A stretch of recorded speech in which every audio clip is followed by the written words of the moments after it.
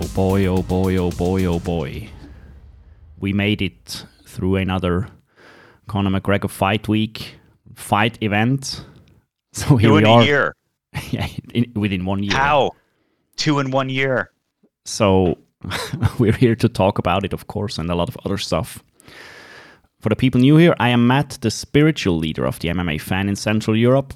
With me is your preferred Luke, the blueprint for the curious and friendly Umarel. He is your transatlantic friend. This is the Shoeys episode, the Weidman episode, the Spice Girls episode, the Megan O'Leary swimming in the Sea of Donks episode. Yeah. And the Do Not Interview Conor McGregor Ever Again episode. God. Luke, why the fuck are we doing this today?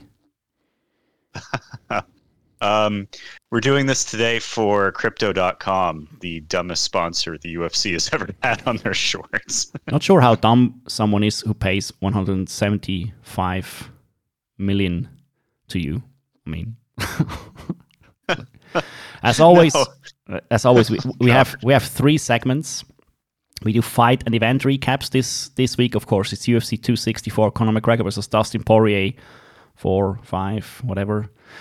We also will review The Ultimate Fighter Season 29, Episode 6, because I had to suffer through this, so you have to suffer through it.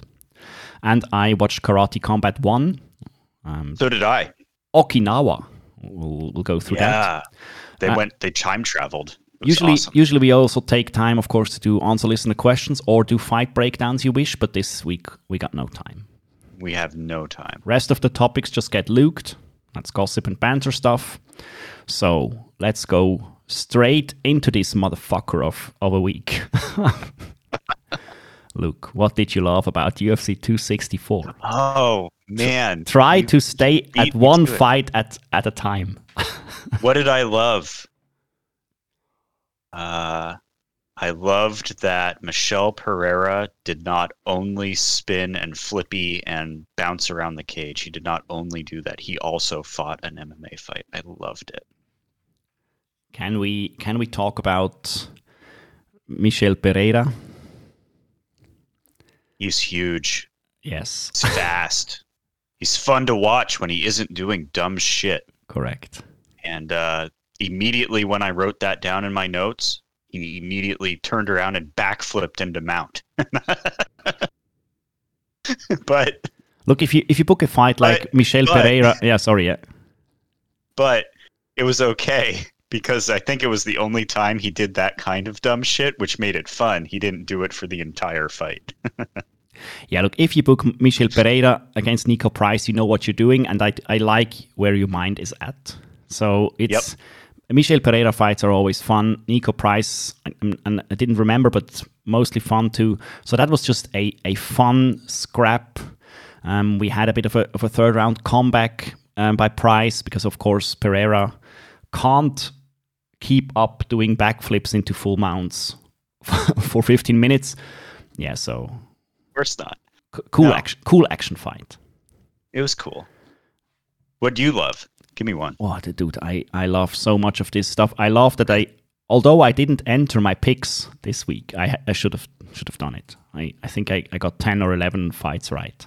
Ooh, and one right. I got right was Dricus du Plessis.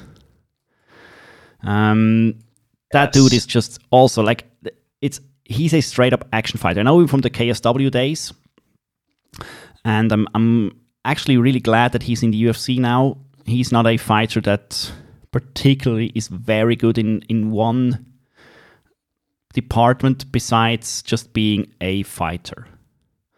And I just rewatched it before we got on the call because I couldn't keep up, and then he knocked out Giles. But in the first round, there was an awesome scramble between Giles going for a sub and Duplessis getting his head out, reaching for a knee bar, reverse, get a Kimura sweep, reaching for a choke of his own. It was a great first round.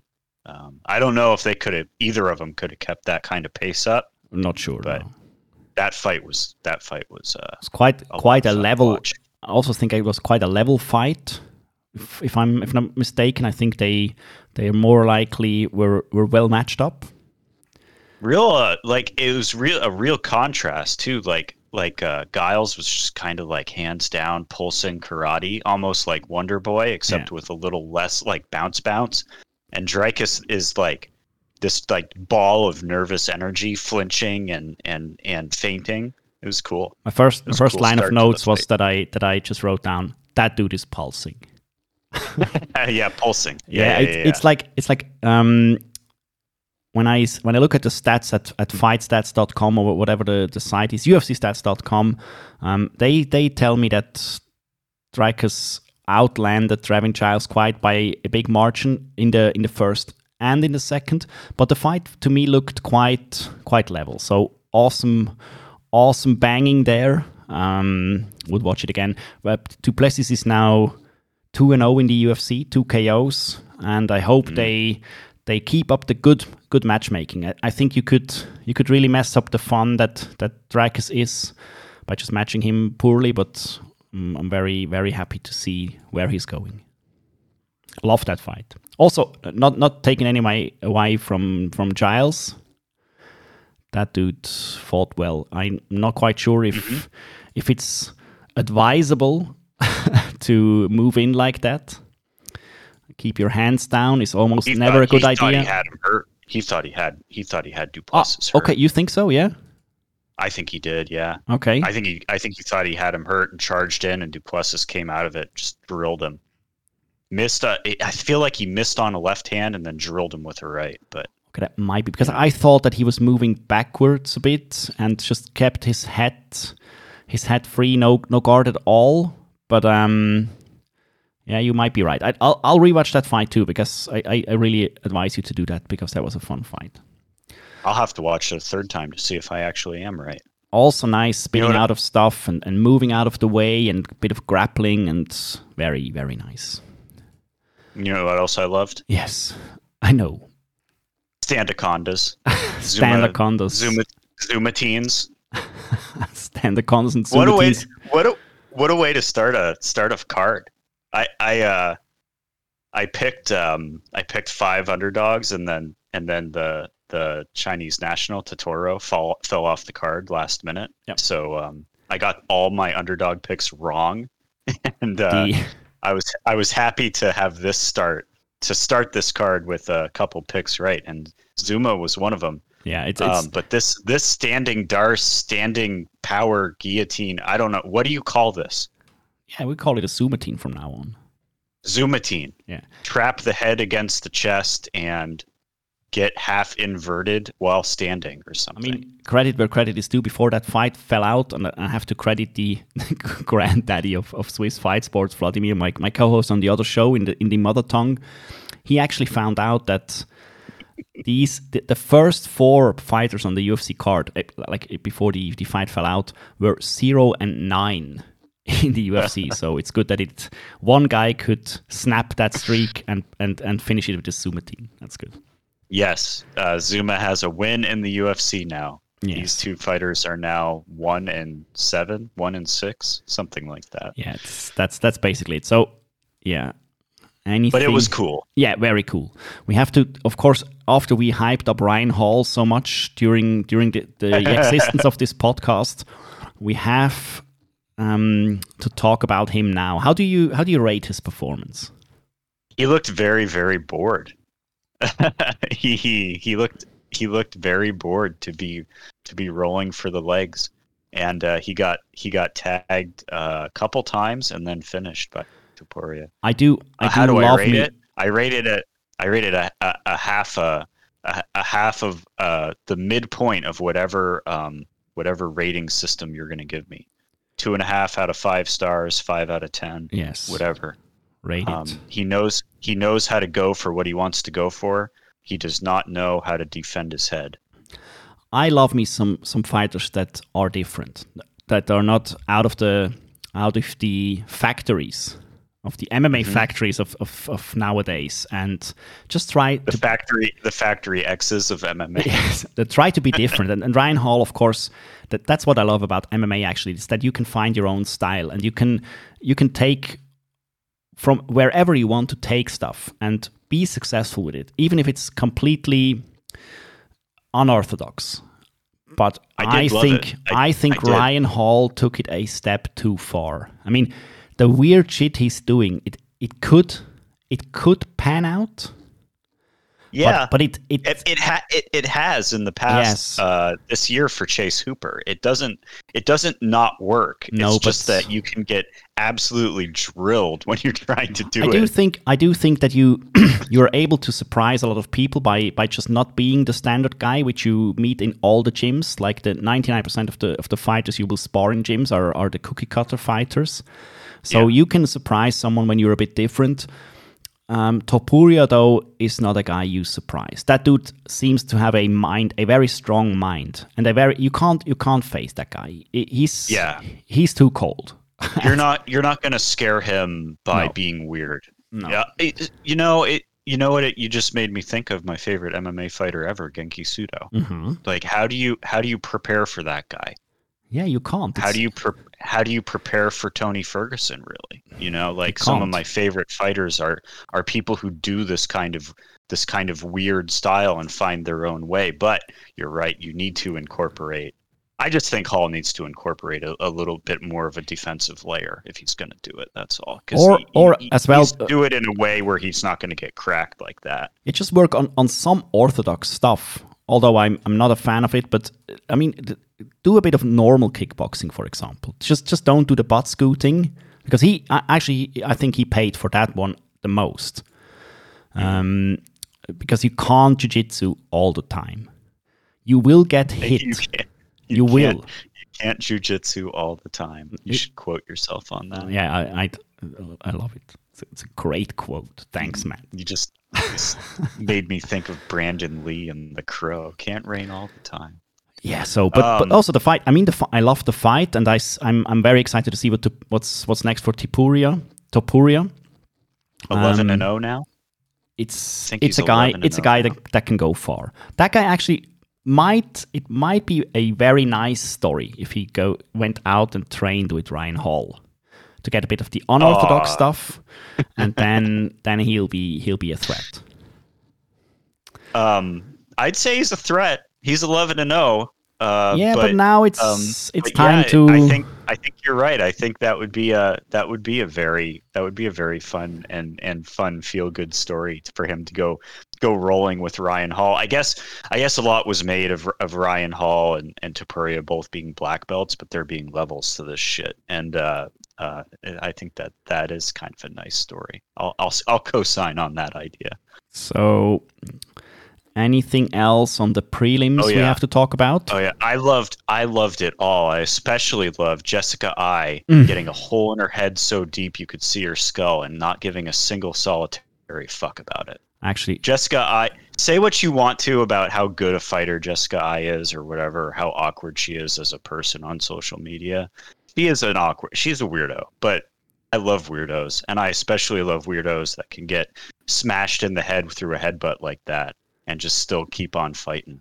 Yeah, she came out and Annex talking about how Jessica Ai did her food allergy testing, is no longer eating eggs, and I just joked around, but I seriously thought, like, man, if I could change my pick, I might change my pick. It was a fight I would not tell anybody to watch and think it was good. It was leveled. If you look at the strike totals and the totals of the fight on fight stats, you see that it's like almost identical. More takedowns for Ai.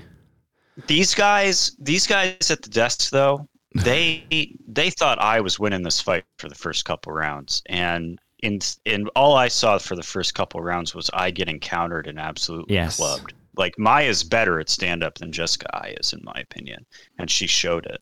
There are a lot of fights where people do have to learn more. I wasn't at an event this weekend, and there was a guy, he was just basically getting taken down, but the guy on top did nothing at all.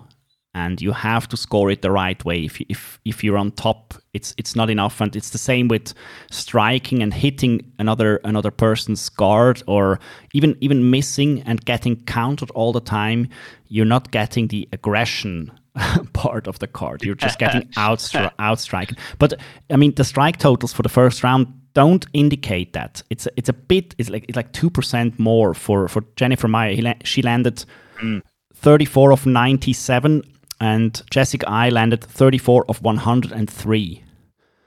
So I mean, it's almost identical. The only reason I'd recommend it is because of the freak injury and how crazy it was. Especially if you just want to look at the pictures on Twitter, go for it. I think it's enough. And I loved it. Sadly, do we have to say goodbye to good Carlos Condit fights? Good in a sense of exciting. I mean, not good, but exciting. He looked damn slow. Mm-hmm. Drink a bit more of your own coffee, Mr. Condit. I'm drinking an extra cup just to make up for it right now. I guess I don't know. It was weird too because like he has that 1-2 punch and a high kick like he always throws. You know, he goes. I think it's right left right leg high kick. But it's like he did it once in the first round and then Griffin just freaking murked his lower leg, and Correctly. That was that, you know. Correctly, because that slowed him down even more.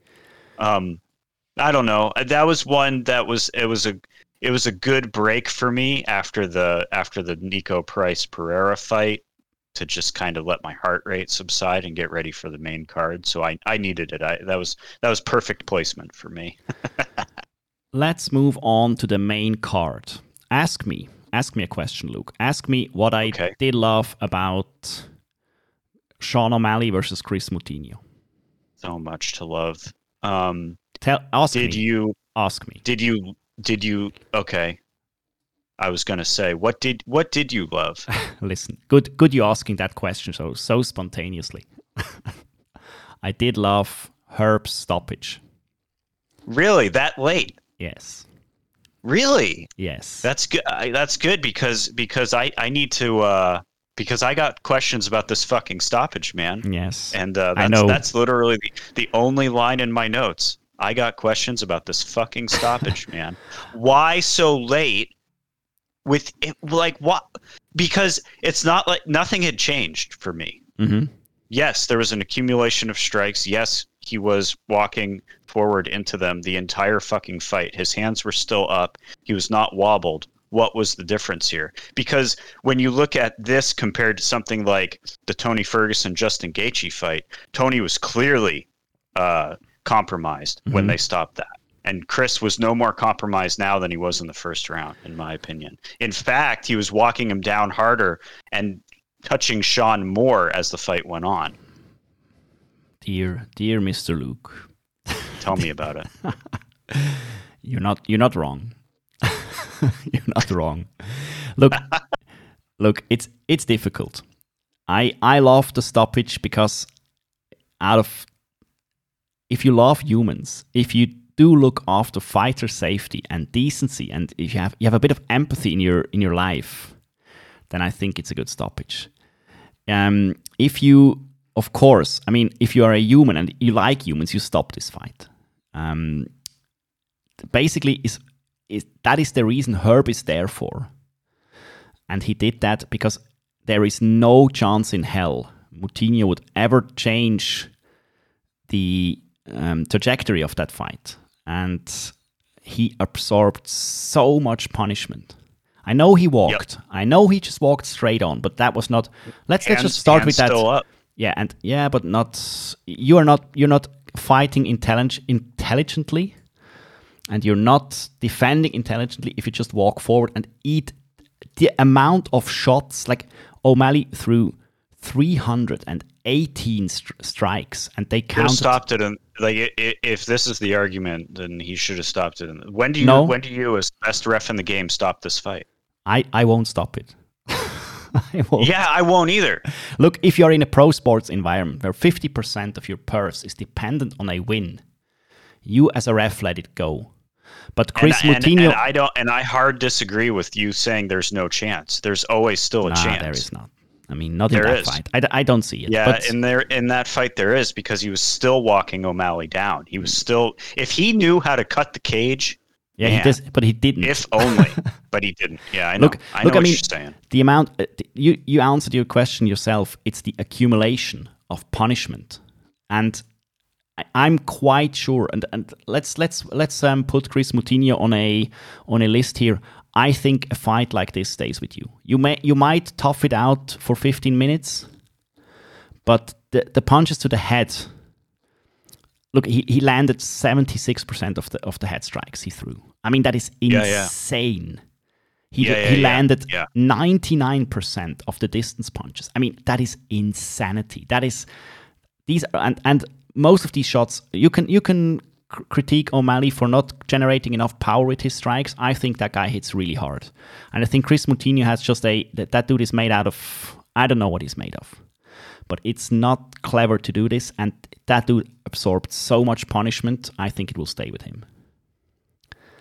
So Moutinho, Nico Price, these people are just fucking gladiators at a time. Yeah, like but the amount of pain and damage that they can walk through to continue fighting is bonkers. Yeah, and you need to really look long and hard in the mirror if you're Chris Moutinho after a fight like this, and don't listen to the donks who tell you that you're a warrior and you're the best and you're tough as nails and stuff like this bullshit.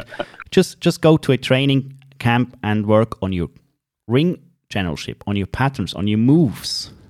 Yeah, on your footwork, moving side to side instead of walking straight forward, chasing someone around. Yeah, so if a guy just runs to his death head forward, do we applaud him? Or do we just say, okay, dude, maybe you go back a little bit, take a step back, and come back again? Because I think Chris Moutinho is a very, very good fighter. He can fight, and that dude has no quit in him, and that is an asset. But it also can be a liability, and I think for Chris Moutinho it was. And I do congratulate Herb Dean for the stoppage. I wouldn't have stopped it. I think you can. I don't. As a ref, I don't. As a ref, you're not that aware of how much time is left. You get the 10-second clapper. And then okay, it's 10 seconds left, but I'm not sure that Herb Dean was aware of that. I was so confused by this, and I'm not mad. I'm just confused, Like I said, like why not stop it in the first if it's an accumulation of damage and he's just getting but the first is not. That's not an accumulation there. It's the first round. You can start to accumulate stuff in the second and in the third. I'd say. Sure, but he got his ass kicked at the end of the first round too. So like I called into a punditry expert and asked if they wanted to guest on this show just to talk about the stoppage, because it was just like I was just like why just let it go through another 30 seconds. Like Sean's gonna land another 10 or 20 strikes. Okay, well you know about the 30 seconds. Herb Dean doesn't know that. Herb Dean just looks at the guy and sees that he's just getting battered and battered and battered, and nothing changes. He doesn't change anything. So I think, yeah, I mean. The fight was actually, it was not a good fight. I'm afraid to log into Twitter and see people who say, why didn't they get fight of the night? Or I have terrible news for you. Did they? They got fight of the night. Oh boy. Okay, that's good for Turk. This behavior is rewarded. Not okay, that is good. That is good for Moutinho. That is not a fight of the night or anything. That is just a beatdown, and that doesn't make a good fight.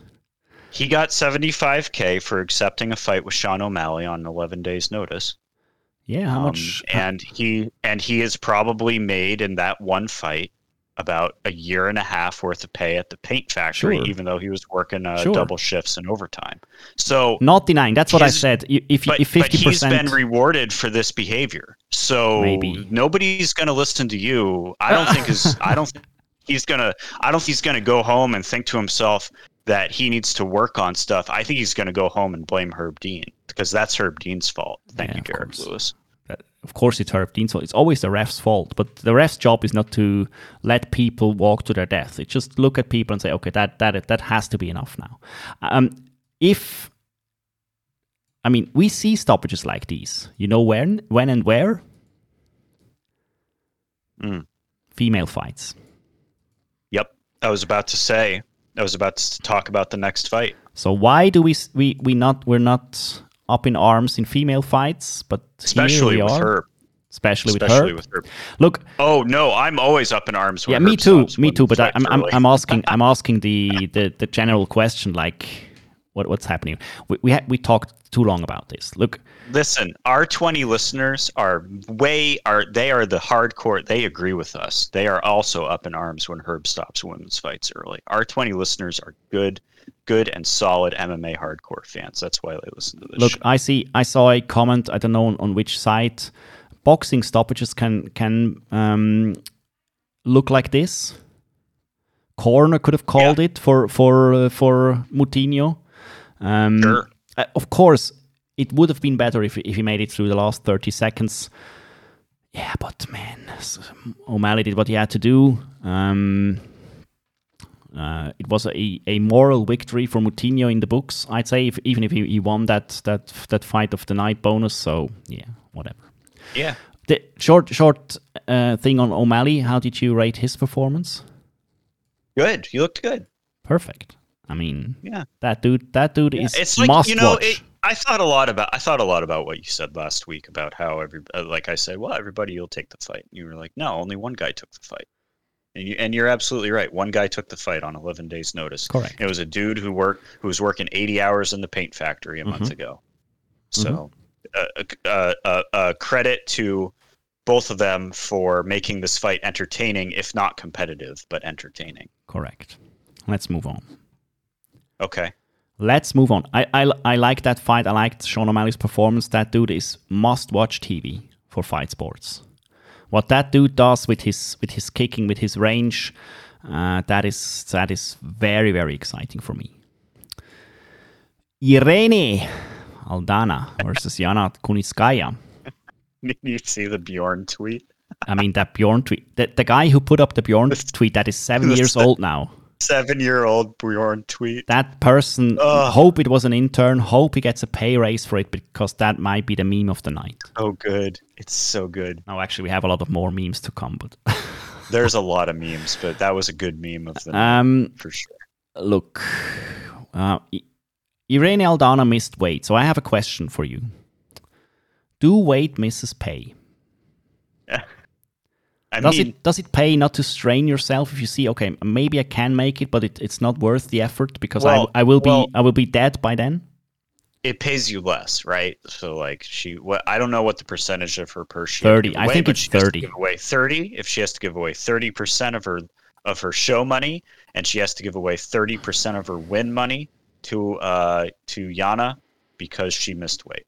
So Irene goes home with 30% less money, and I don't know what that equates to. I don't know what she gets paid. We can look sometime. But I think if you can make it, yeah, you want to make it. But I think she probably couldn't make it. So did she just stop sooner? I don't know. What the question is actually this: I think but it's just a feeling I have. I think that most of the people that miss weight, they win the fight in the end. And if a listener wants to research this and journalist this, please do. I'm very interested in the result. If my feeling is correct.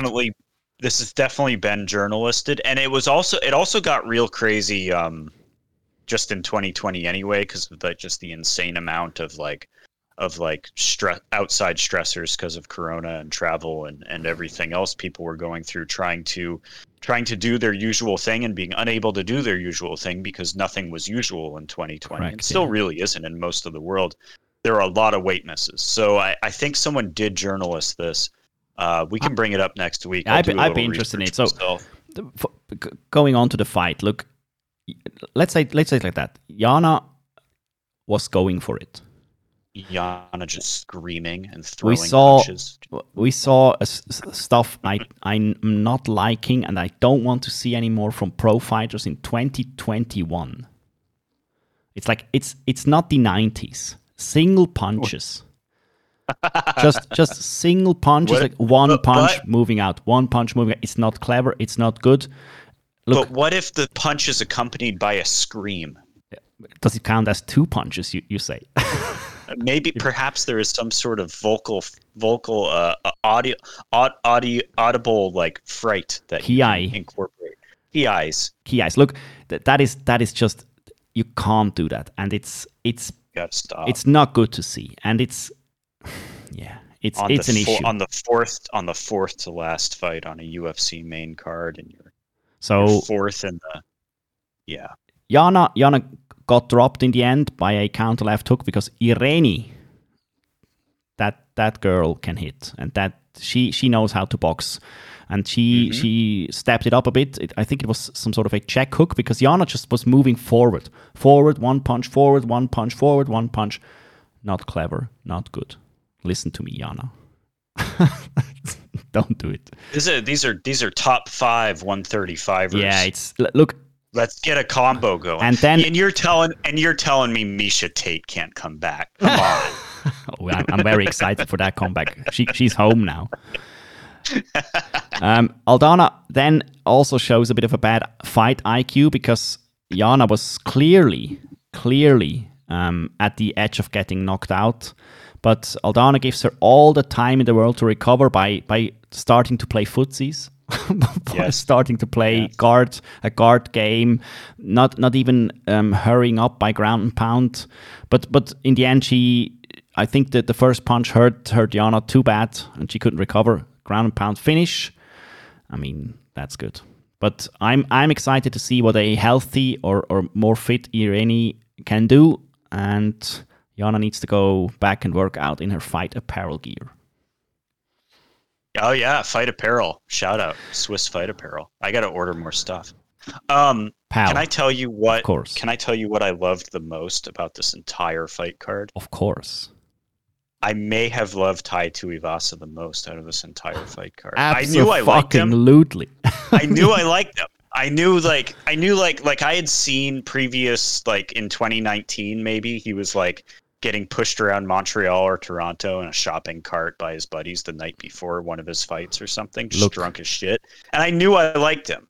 But this walkout, man.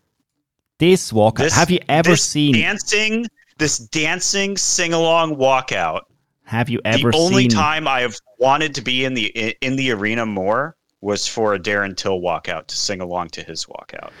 Have you ever seen a walkout song make the Sea of Donks so happy? Like only the Spice Darren Girls. Till. Like the Spice Girls. Only Darren Till's. That's the only other one I could think of was the Darren Till Caroline sing-along. Yeah, that is the whitest entrance you can do, but I mean, the Spice Girls walkout for Tai Tuivasa, he was singing along, he was enjoying. That dude loves dancing to the prep point, dancing up to the prep point referee, making the prep point referee crack. Yeah, was just the best. I can say the following for the walkout and for the fight especially. Look, not defending and just running into punches does not work. It does not work for Moutinho. It does not work for Giles. It does not work for Kunitskaya. And it also doesn't work for Greg Hardy, who actually rattled Tai Tuivasa quite hard. And Tai Tuivasa was on ice skates. Yeah, just because you rattle a guy doesn't mean you charge in with your head held high to try to throw again. Because if a guy, you move in with your arms up, protecting yourself, right? Yeah, and the guy was still. I mean, Tai Tuivasa, he was wobbly, and credit the guy for never taking off his eyes of Hardy, and he caught him like Hardy was running in like a madman, and Tai just caught him. I think a check left, something like this. I think. So yeah, that's. just dropped him like a sack of potatoes. Perfect. It was great. It was awesome. Oh God, I'm so happy now that I thought about this fight. Tai Tuivasa is not a small guy, but he was looking small. There was a height and reach advantage for Hardy. Hardy is a good striker. Whatever you think of him, but he's not a bad striker for a guy who hasn't done it his whole life. But the fight IQ on that dude, just running in for the kill shot. You need to work on that. And Tai Tuivasa, I think Hardy's got a lot of fight IQ problems, like eating Correctly. inhalers between rounds and kneeing Correctly. people who are down. The There's inhaler, a lot there's a lot to love about Hardy if you love stupid shit, and him charging in with his head held high. I couldn't love it more. I couldn't possibly love it more. I blame the corner for stuff like the inhaler, and I blame the coaches for not dialing a guy back. I think his coaches are working. I don't know if you can, man. Like, that's the thing. That's what I'm saying. Like, I'm not sure this dude has the impulse control to not charge in with his head held high. We'll see. He works with some coaches for 3 years now. I think they should have done a better job. But look, Tai Tuivasa, I really, really hope this guy does not get sick by the amount of shoeys that guy is jogging down. Do you remember? Were we podcasting for the first Dustin Conor fight? I think we were, or the second, one earlier this year when I started drinking shots of Dustin Poirier's hot sauce. Yeah, we did. We actually did. That was willing. That was a willingness and a knowledge that I was doing this to myself. Poor Ty. Someone just gives him a shoe full of beer and then dumps a bottle of hot sauce in it when he's not looking. I mean, that's rough, man. He didn't know what was coming. No, absolutely no chance at all. That guy knew what he was into. But look, just amazing. The picture will be iconic forever. You can't be more iconic than sitting on the fence and drinking a shoey and then having another shoey in the cage. I mean, I'm not a shoey guy, but I can appreciate the art. Walking out to Spice Girls, making the sea of donks happy, dancing, and then rejoicing in drowning shoeys. That is for the lowest of low. He drank at least 3 shoes. Top of the cage, in the cage, on the way out with the hot sauce. Correct. Oh, wait, and then he had a 4th shoe to wash the hot sauce away. And then right before he walked out of the arena, he stood underneath the upper deck while someone poured beer into his face. Not an especially good fight, but let's move on because we're 40 minutes in now. It's incredible. Thank you, Ty. We don't have to talk long and hard about Thompson versus Burns. I have a question for you for that fight. Can Wonder Man enter your Mummy Guard team now? That was my question for you. How did you know? I mean, would the best ref in the world warn him about his fingers? Because I'd say so. The only reason I ask if you would warn him is because is he a mummy guarder or is he in good control and not eye poking Gilbert? No, he didn't eye poke him, but the fingers are stretched, and you should warn a guy. And if you warned him twice or something like that, you just take a point. That's the only thing that stops the mummy guard stuff. I think Thompson is a okay. He calls himself the nice motherfucker, but that dude knows exactly what he's doing. Yeah, and I think he knows. I knows he does the mummy guard, and he shouldn't do that. It's dirty. And then the question is, if he's doing the mummy guard but not eye poking, is it still the mummy guard? And it sounds like you believe it is. So I would give him an alternate in the mummy guard Grand Prix. I would have him there, but he would be an alternate. Pal, the mummy guard works even if you don't eye poke a guy because the other guy sees it. I mean, it's also a threat not to move in because the fingers are stretched out. So. Let's go. Let's move on. The only thing I want to add is it was unfortunate to have to listen to the post-fight press conference and hear Dana talk mad shit about this fight because these guys did fight and they did work hard in this fight. You don't have to watch it. It wasn't as exciting compared to the rest of it, but they worked their asses off. I haven't heard Dana's comments. I'll listen to them. I mean, you can dislike this fight. It was not a particularly exciting fight, but shitting on it, maybe not. Yeah. Okay. It's Conor time. Okay. We 40 minutes in. We need to address. Sadly, we need to address the Conor McGregor versus Poirier fight. Give me your take. Give me the take on. Let's start with the fight, with the performance after one round.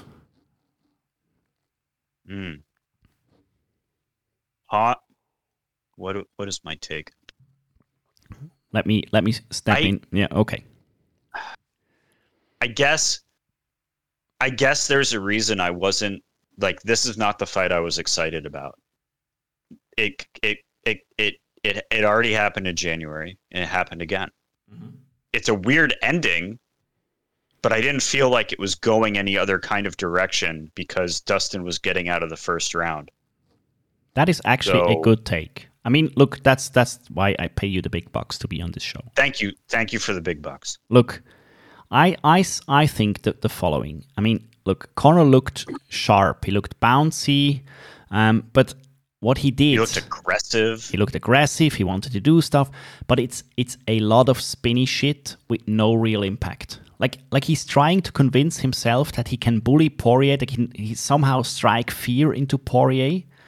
And then, look, I wrote the notes while I was watching the fight, and I noted down that he throws very, very hard kicks. And I also wrote down that I'm not sure it's a good idea. Like, throwing your kicks that hard with no particular setup.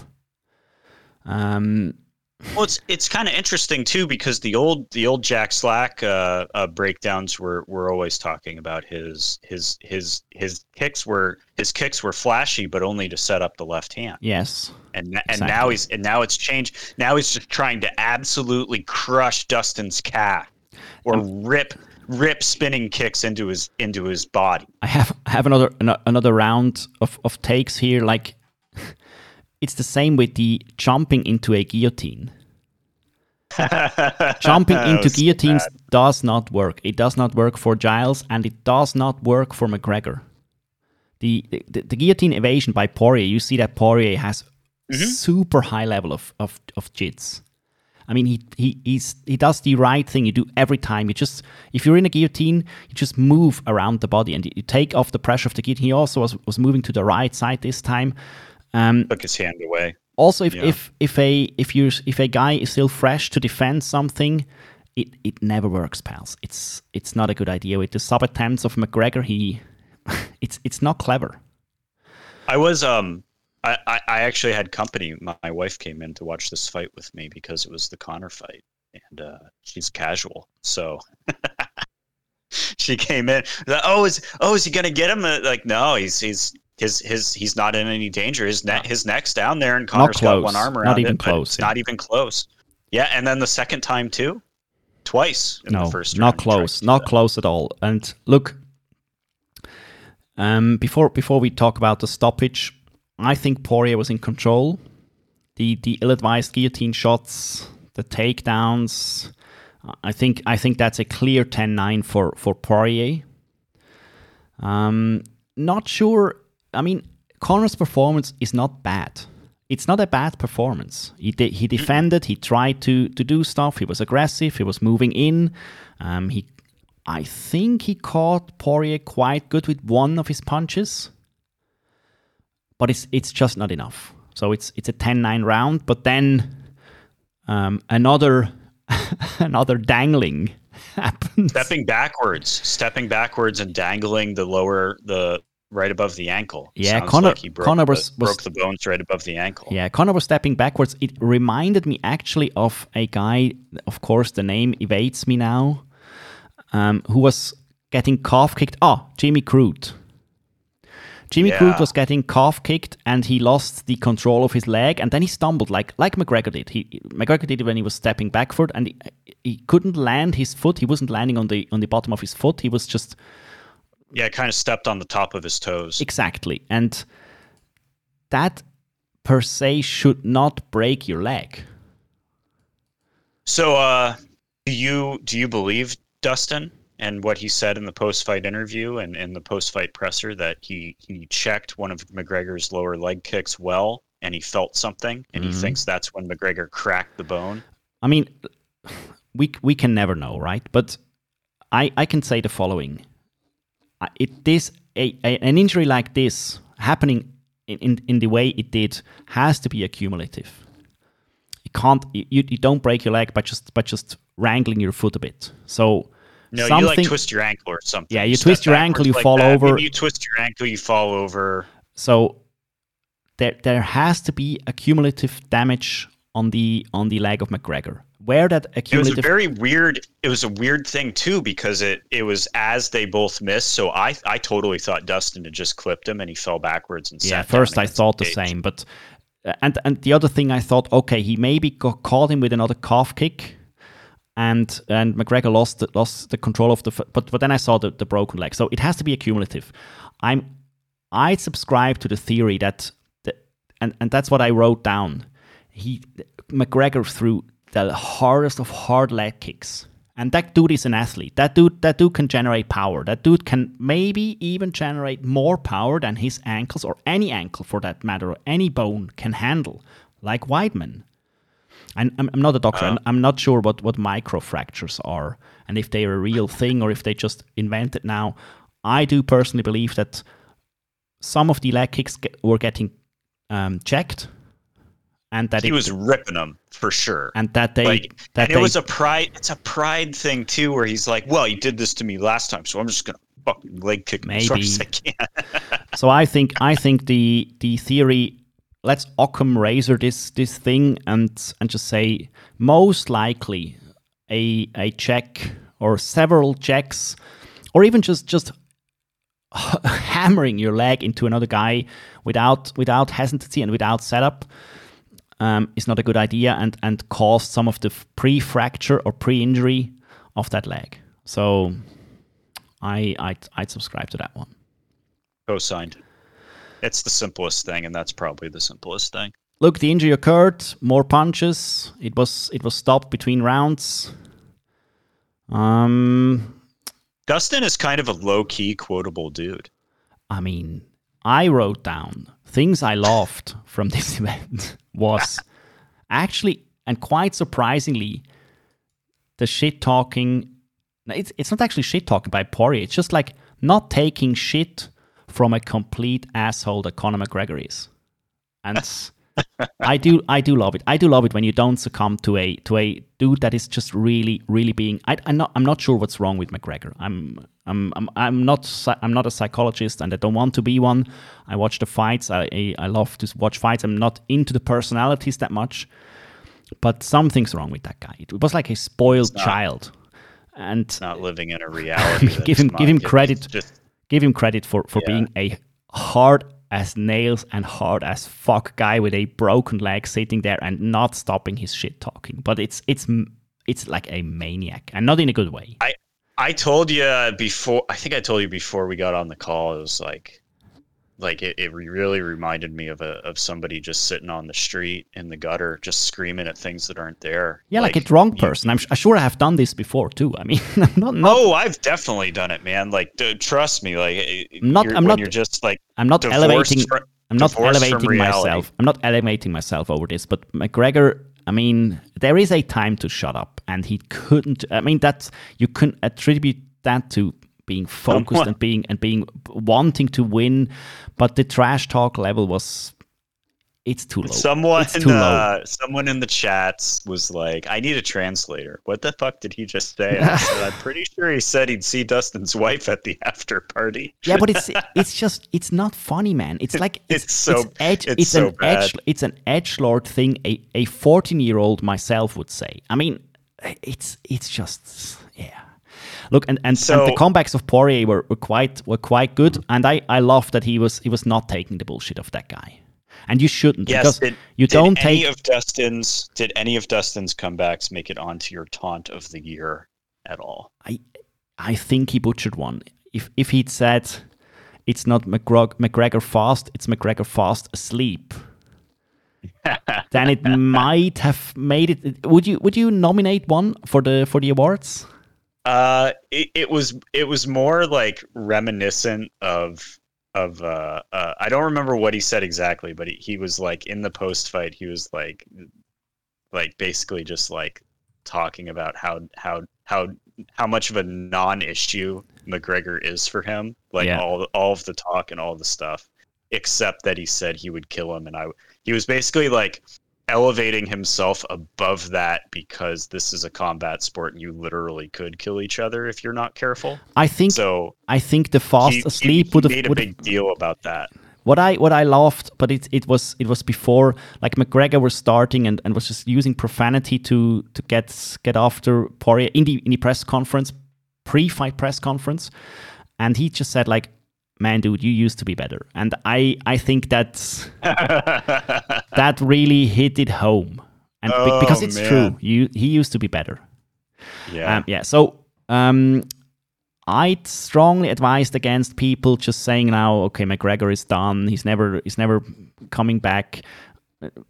I think we just don't know. I mean, he wasn't bad. It was not bad. It was not a bad fight from both of these guys. The other thing is, man, like, already in the post fight, they're talking about making them fight again. Oh, they will. Dana wants to do it. Oh, McGregor wants to do it right now with a broken leg. Dustin's like, yeah, I guess I got to fight for the belt, but we have to do it again. They will. So it's like, why even fight for the belt? Just let him heal and then smash him again if that's what you want to do. I'd say the wisest thing for Poirier would be to do the same thing as Khabib. Just look away from that guy. Give that guy a Diaz fight or something else. And that's what Dustin did say is, like, I don't doubt that we have to do this again because he's going to want to. But if I go and win the belt, then he has to get some wins. Basically. I loved Dustin's trash talk. I loved RDA's trash talk. It was like he was commenting on the picture of McGregor on Twitter. He was like, oh, bruised foot. And Khabib was like, okay, good guys always win in the end. Assholes just lose. Something in the line of that. So yeah, that was. If only Khabib. I mean, let's put a wrap on the event recap. What is this? The UFC love show? Come on. This is the UFC love show, as some listeners said. Giftable moments for this event: the sea of donks dancing while Tai Tuivasa was walking out to the Spice Girls. Tai Tuivasa, Shoeys, not defending. I had a lot of fun. Yeah, but of course, jumping into guillotines. You have a lot of stuff.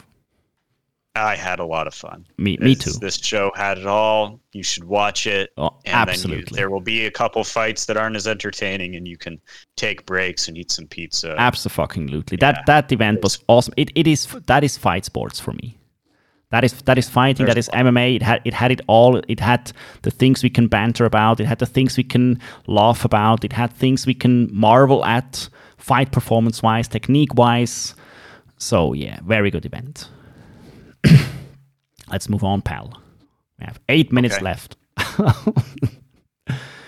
I have to break down The Ultimate Fighter 29 episode 6. Oh, you have to tell us about it, for sure. Because I have to watch it and you have to suffer with me. Okay, episode was titled, Let the Games Begin. Why?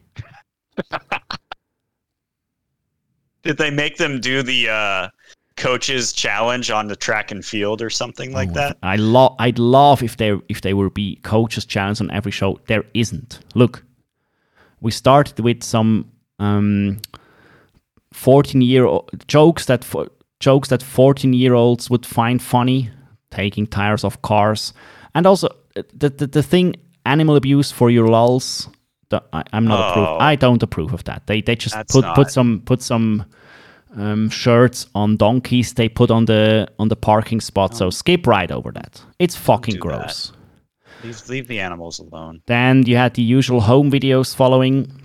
Too cringy for my taste. Then usual best camp of my life talk. No games have begun so far in the show.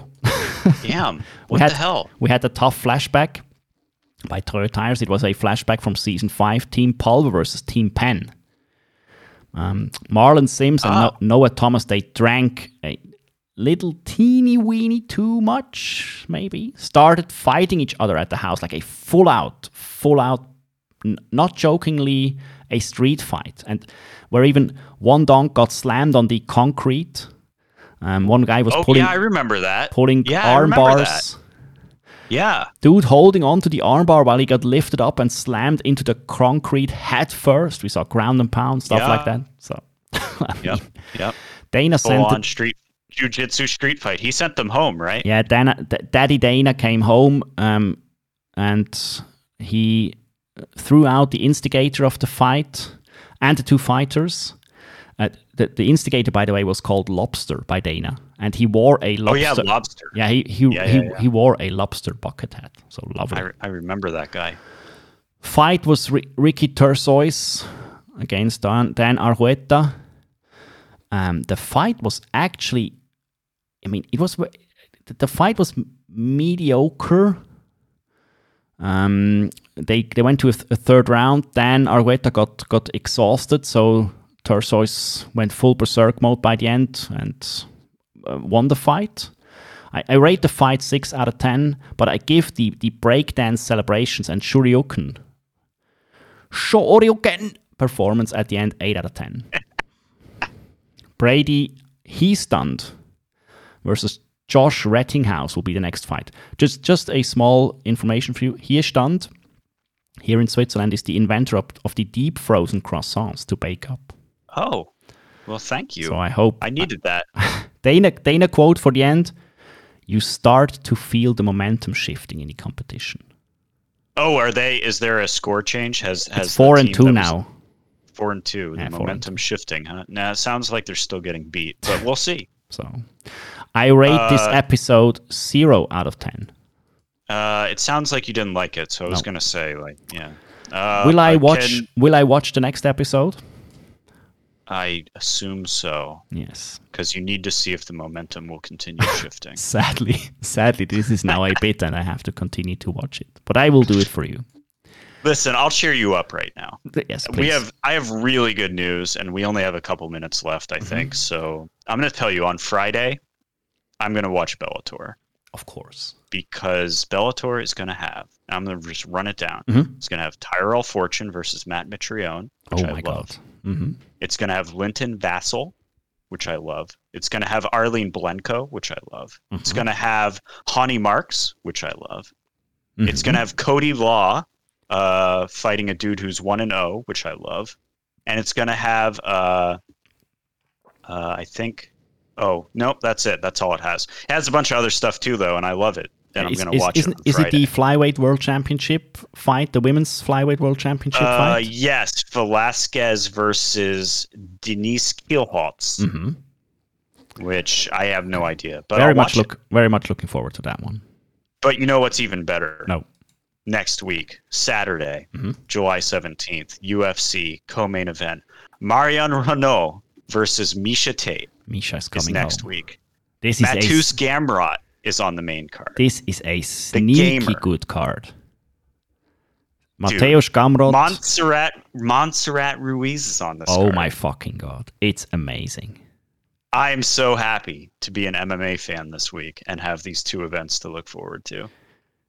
What we have there? Alain Boudreau. Okay, I don't know these guys. I'll watch into I'll look into that card, but having Misha Tate back against Mario Renault, then the main event is actually a good one. It's Islam Makhachev against Thiago Moises, and I think this is the real test, the real first test for Islam Makhachev. So we'll see the lightweight best weight. So if we see if he actually can get past Moises, because that dude will give him a fight. Pal, we have to go into one last thing. One last thing. What is it? Karate Combat 1. Oh my God. Karate Combat. They traveled back in time. They did travel back in time. They went through the Karate Combat time gate. Boss Rutan just screwed some microwave parts and VHS tapes to the Karate Combat portal, and it became a time traveling portal. What they say is they are exploring the roots of true karate in Okinawa with an Okinawa backdrop, I guess. And all the people, including Boss Rutan, are wearing some sort of a kimono. Look, it only made me slightly uncomfortable. Yeah, it's bordering on. I mean, not getting too social warrior I like here, but I mean, let's leave it at that. I'm about to tell you something that does not have to make sense. I just need to share it with you. Okay, I'm ready. And the listeners, of course. There was a play, some sort of a Karate Kid reenactment between Boss Rutan and someone. Wait, what? And then GSP, Georges St. Pierre, enters into the scene. Acting, I guess. They special effects some karate combat portal where Bas Rutten is traveling through. Yes. And that's it was great. 15 minutes of the show, it was Bas Rutten and GSP auditioning for... I fucking loved it. It's bonkers. I think they do a good job of creating an atmosphere around the fighters and producing a bit of a show. I mean, look, it ain't no BKFC. It ain't no Fight Circus / Full Metal Dojo. But they do try stuff. But it's not trying to be that either. It's not trying to be a fight event as much as it's trying to be a TV show. Correct. And it's really not. Like, it's a TV show that happens to have fights on it and is centered around some dudes that are going to fight.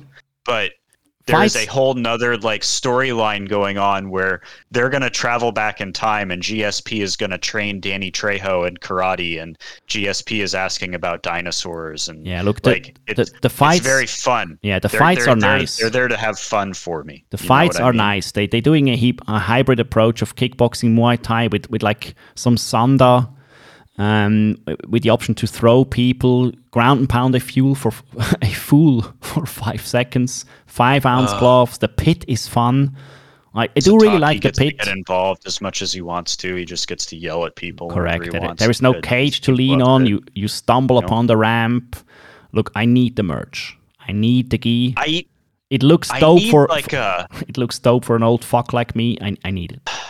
I need a Karate Combat T-shirt of Boss talking and Sataki in the background saying, "Don't speak to me." Please. That's what I need. Like, I need them to just fully embrace the silliness because it is a lot of fun. Also, like fun fact, I spotted the Schmo in the background in the second fight, but then he disappeared in the third fight. I don't know where he went. We had where's Waldo is now it's where's Schmolenson. So where is Schmolenson at Karate Combat? So just look for him in the and also Karate Combat.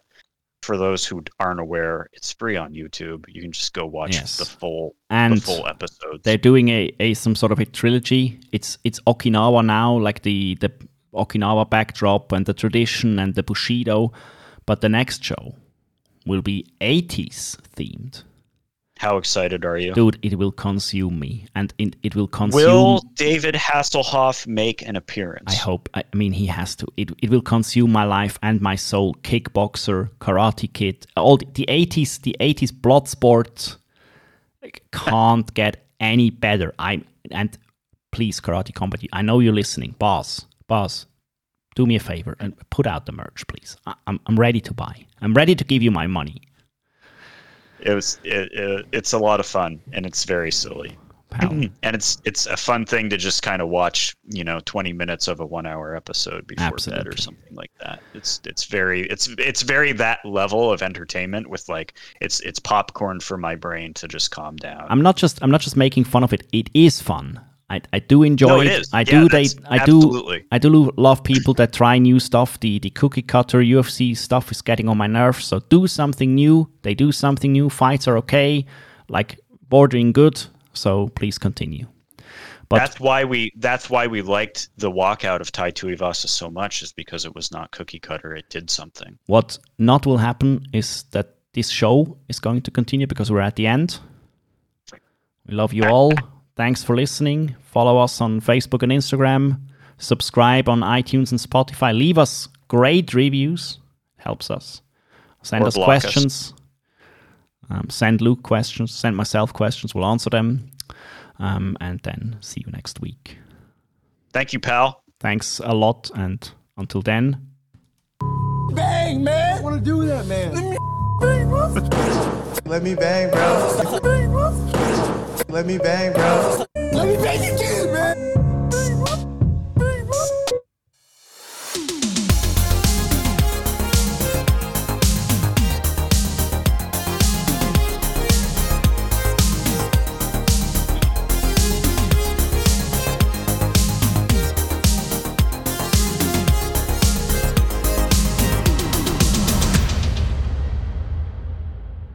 He looks a little shaken there.